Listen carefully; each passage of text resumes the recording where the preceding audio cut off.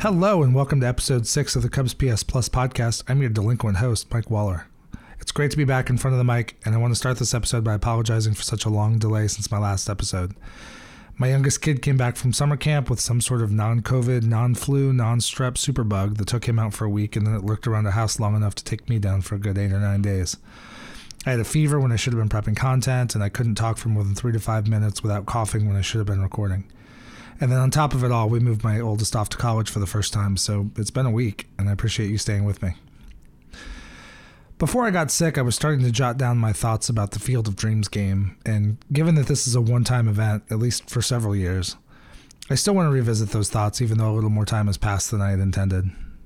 I grew up in a very pro-Kevin Costner and an extremely pro-baseball movie house.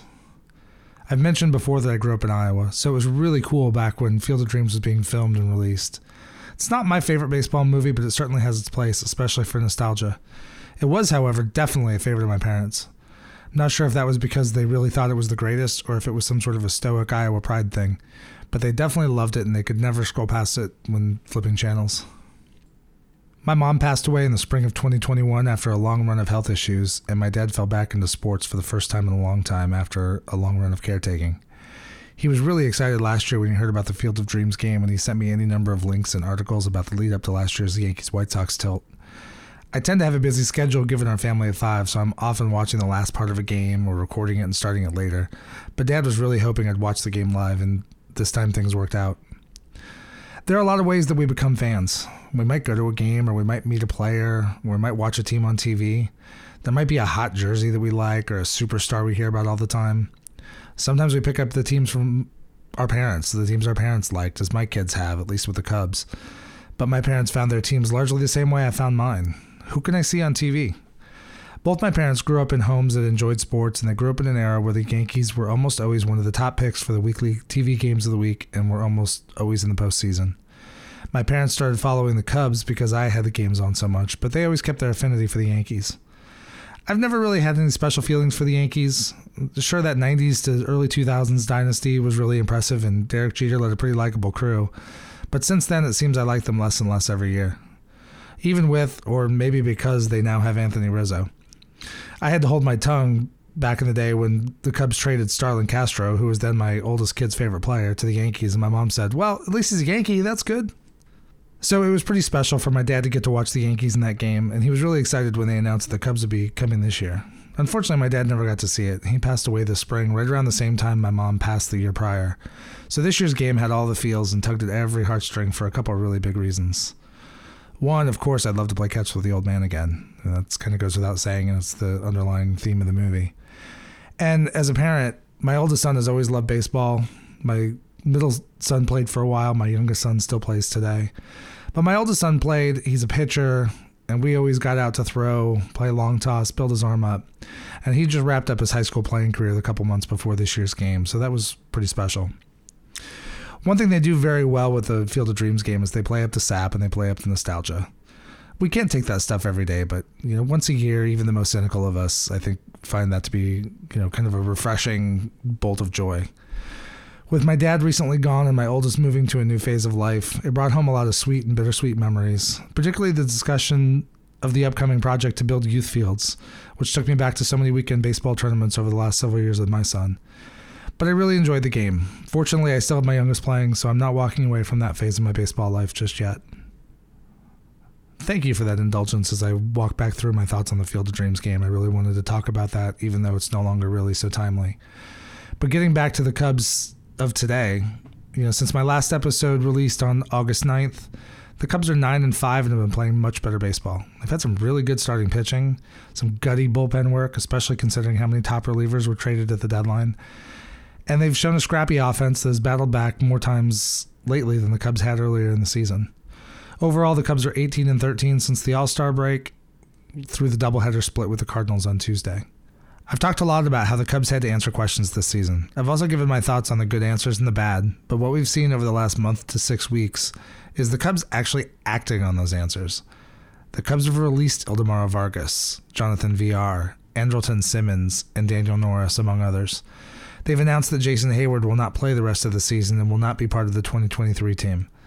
Other players are still around but are in the minors or playing less in the majors, like Frank Schwindel, Alfonso Rivas, Rafael Ortega, and Jackson Frazier. The guys stepping up to fill those spots, players like Nick Madrigal, Franmil Reyes, and Brandon Hughes, among others, are showing some spark. Madrigal in particular was dreadful early this season, but he's coming off a major injury in 2021 and didn't feel healthy before sitting out with still more injury troubles this season.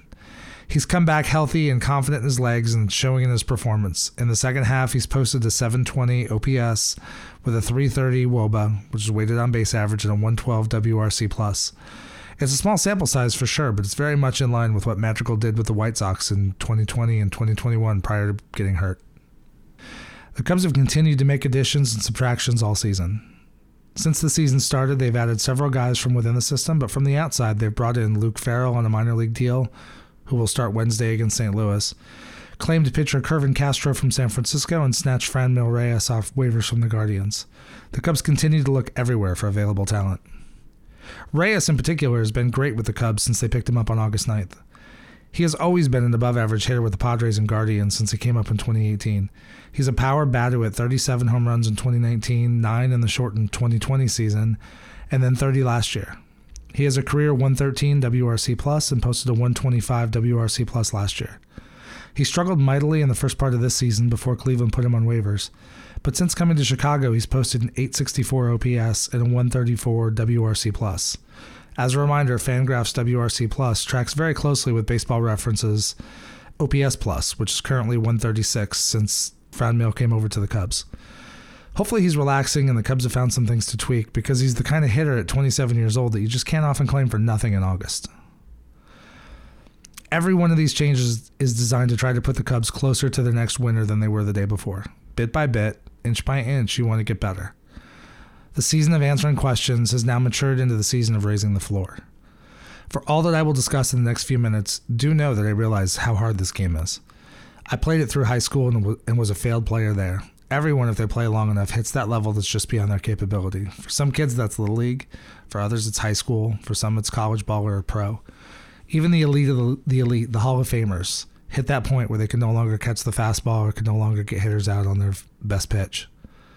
Every player I've mentioned that isn't cutting it, or anyone I mentioned wanting the Cubs to move on from, is truly an elite baseball player. The worst player in Major League Baseball is in the top 0.5% of baseball players in the world. So how do you improve a team when there are no available free agents and you can't make trades? You raise the floor. As you upgrade talent, you remove players who are struggling or sometimes who simply aren't good enough to continue to compete. It's one thing to look at a bad baseball team starting rotation, for instance, and slot guys in numbers 1 through 5. But that doesn't mean the number 3 starter for the worst team in baseball is actually a number 3 starter. Kyle Hendricks started opening day for the Cubs over the past couple seasons and has probably been considered the Cubs' number 1. But he's a long way from being a true number 1 starter in the vein of Max Scherzer, Jacob deGrom, or Shohei Ohtani. The worst player on a bad Major League team probably isn't a Major League player at all. When people use wins above replacement, WAR, they're talking about how much better or worse a player is than a player the team could pick up for nothing more than the league minimum salary. We're talking about minor league free agents, 4A players who haven't been able to stick in the majors and hit the waiver wire just about every day, players who are not special and are readily available. If a Major League Baseball team cut their entire roster tomorrow, they could assemble a team of replacement-level players. Such a team would be expected to win about 48 to 52 games, depending on which WAR measurement you use, meaning that last year's Baltimore Orioles and Arizona Diamondbacks were basically replacement-level teams, winning 52 games each. You need to add talent while removing the bottom.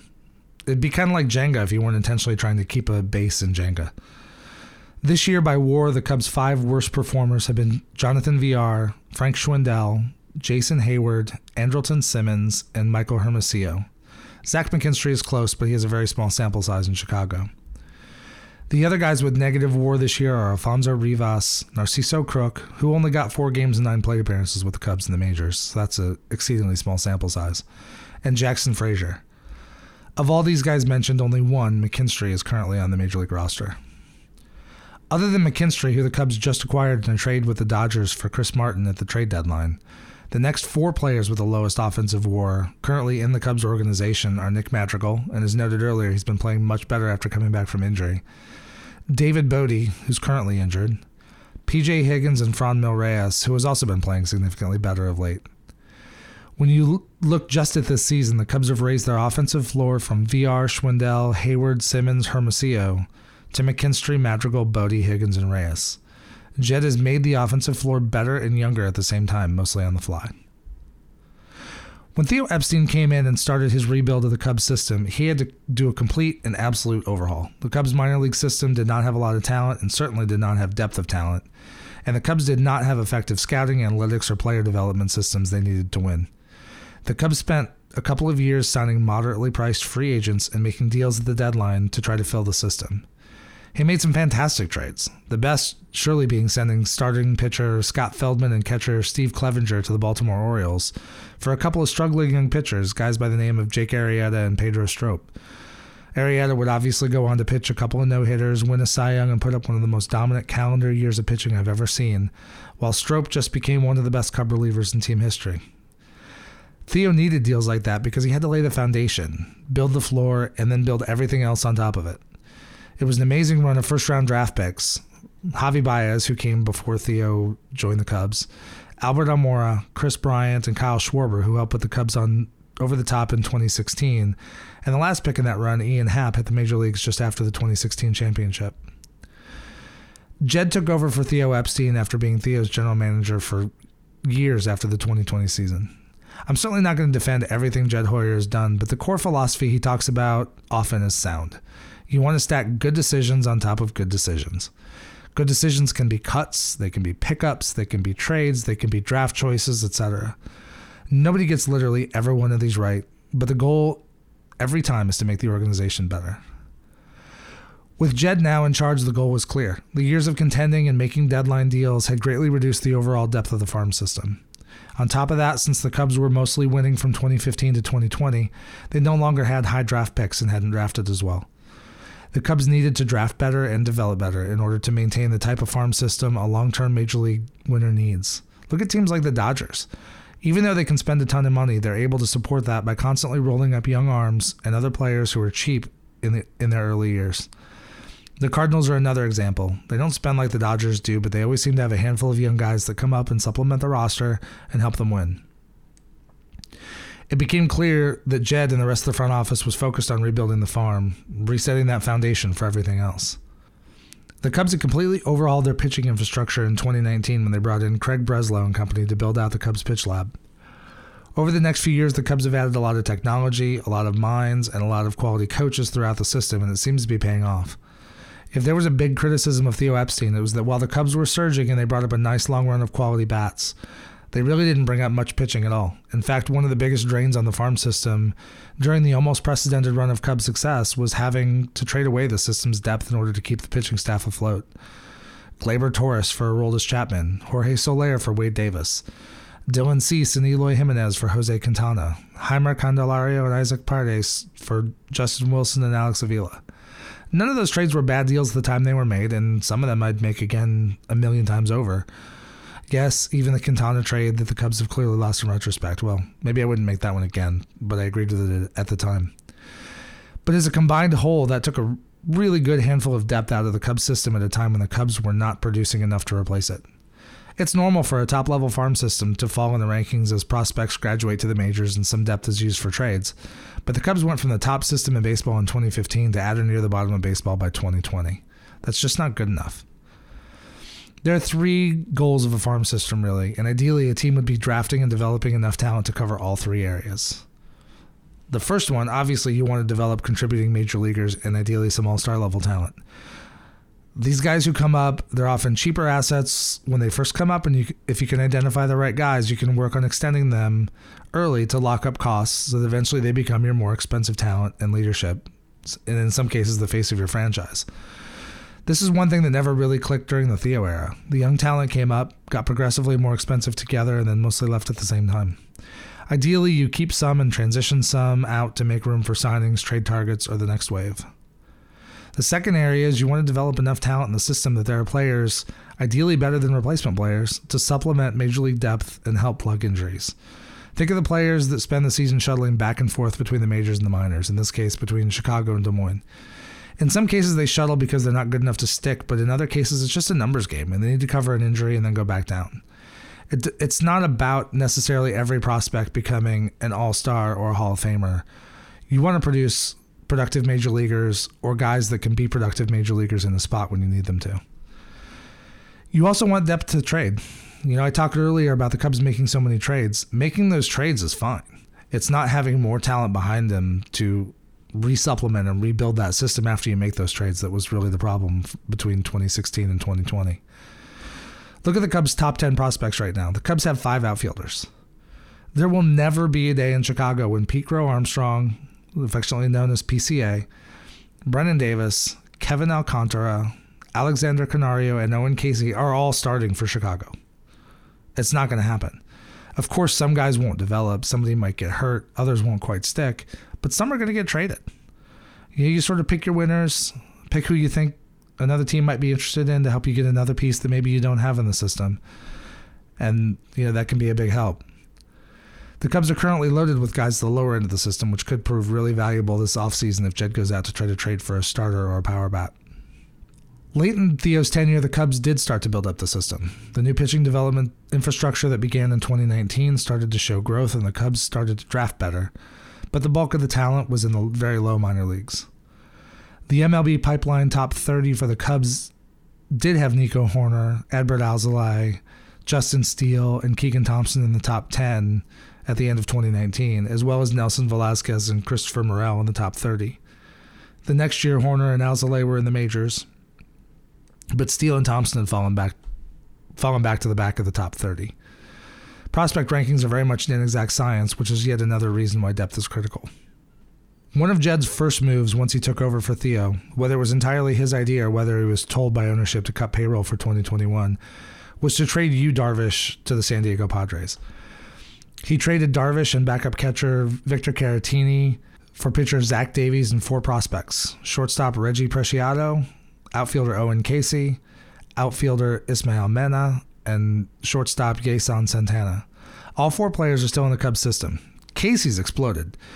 The recently updated MLB pipeline prospect list has him as the Cubs' current number 10 prospect overall. So that's one really projectable prospect. And even though the others haven't risen up through the system at this point, Preciado and Mena are still just 19 and Santana is 21. So there's plenty of time for those guys to develop. From that bombshell trade on, the rebuild was going, and it was abundantly clear the farm system was the first target. In 2021, the Cubs signed then 18-year-old shortstop Christian Hernandez, currently number 6 in the Cubs system, and catcher Moises Ballesteros, who's currently number 15 in the system. They drafted left-handed pitcher Jordan Wicks, currently number 5. They drafted third baseman James Triantos, who's currently number 11. And they drafted left-handed pitcher Drew Gray, who's currently number 30 in the Cubs system. Beyond those guys, the rebuild got a turbocharge when they did what would have seemed unthinkable just a couple years before. They traded Anthony Rizzo, Chris Bryant, and Javier Baez, along with Andrew Chafin and Craig Kimbrell. The Kimbrell deal brought back young major leaguers Nick Madrigal and Cody Hoyer, but the rest restocked the farm. Rizzo went to the Yankees for Kevin Alcantara, currently number 3 in the Cubs system, and Alexander Vizcaino, who was number 19 in the system last year, but never reported to spring training this year and reportedly is still at home in the Dominican.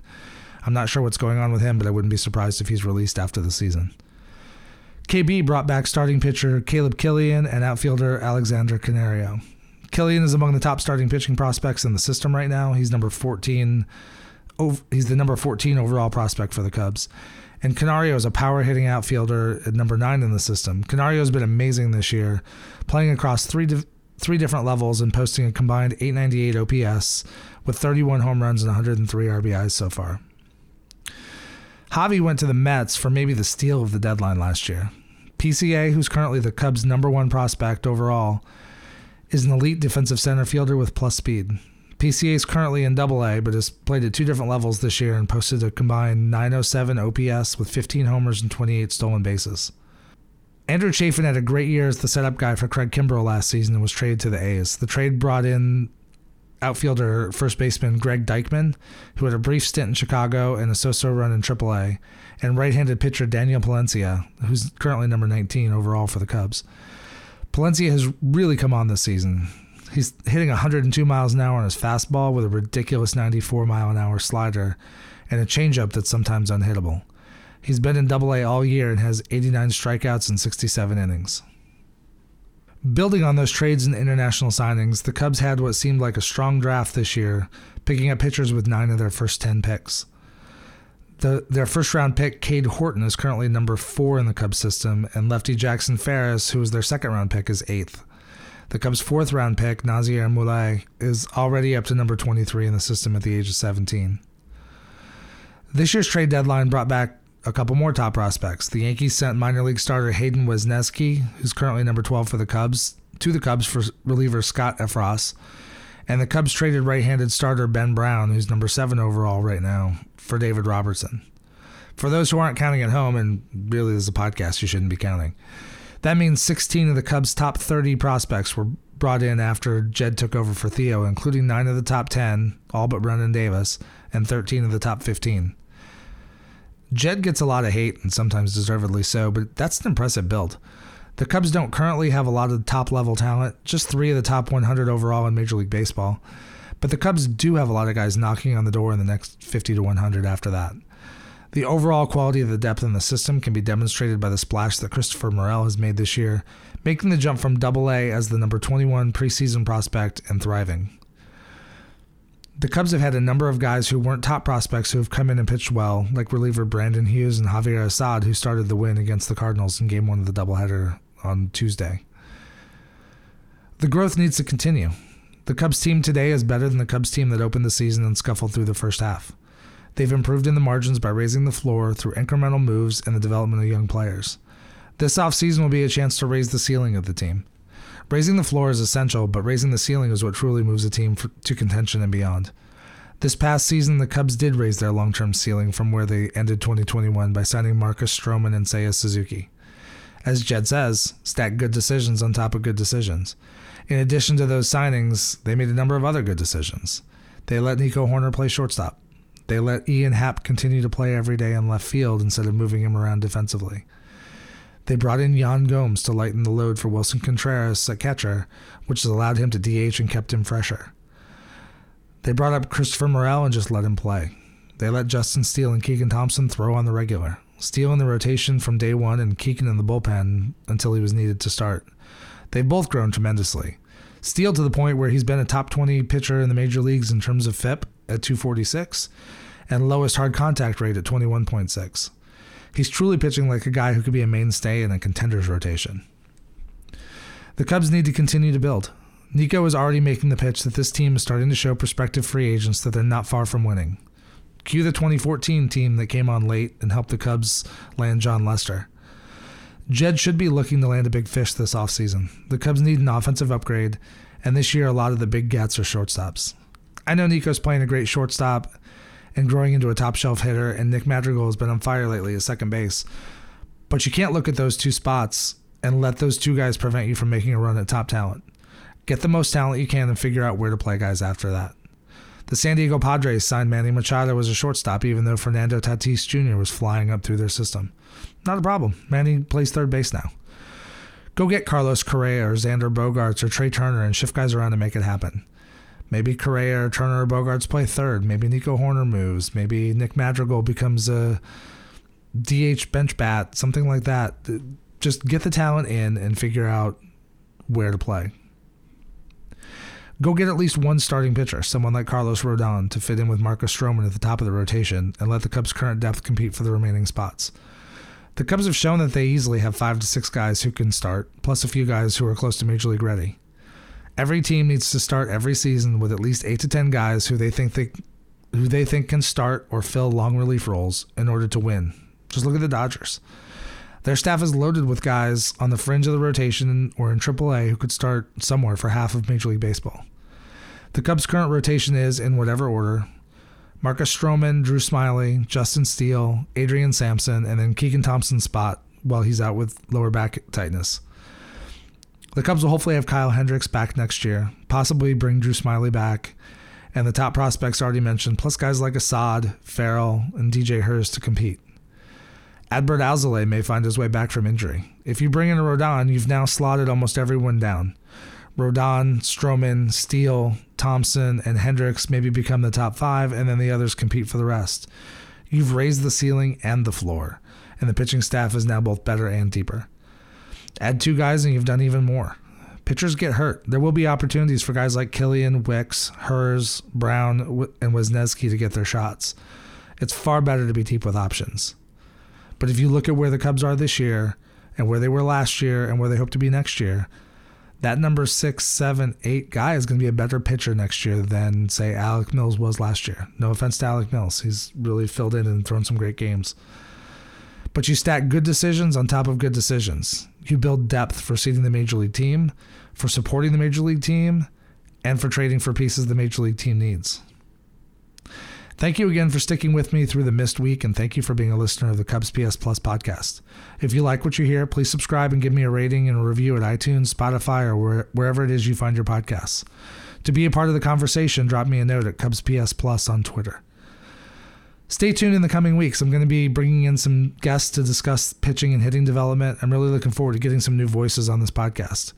Keep watching this team for what it is. It's a group of players competing for time and trying to learn how to become a winning group together. Keep watching, keep cheering, and go Cubs!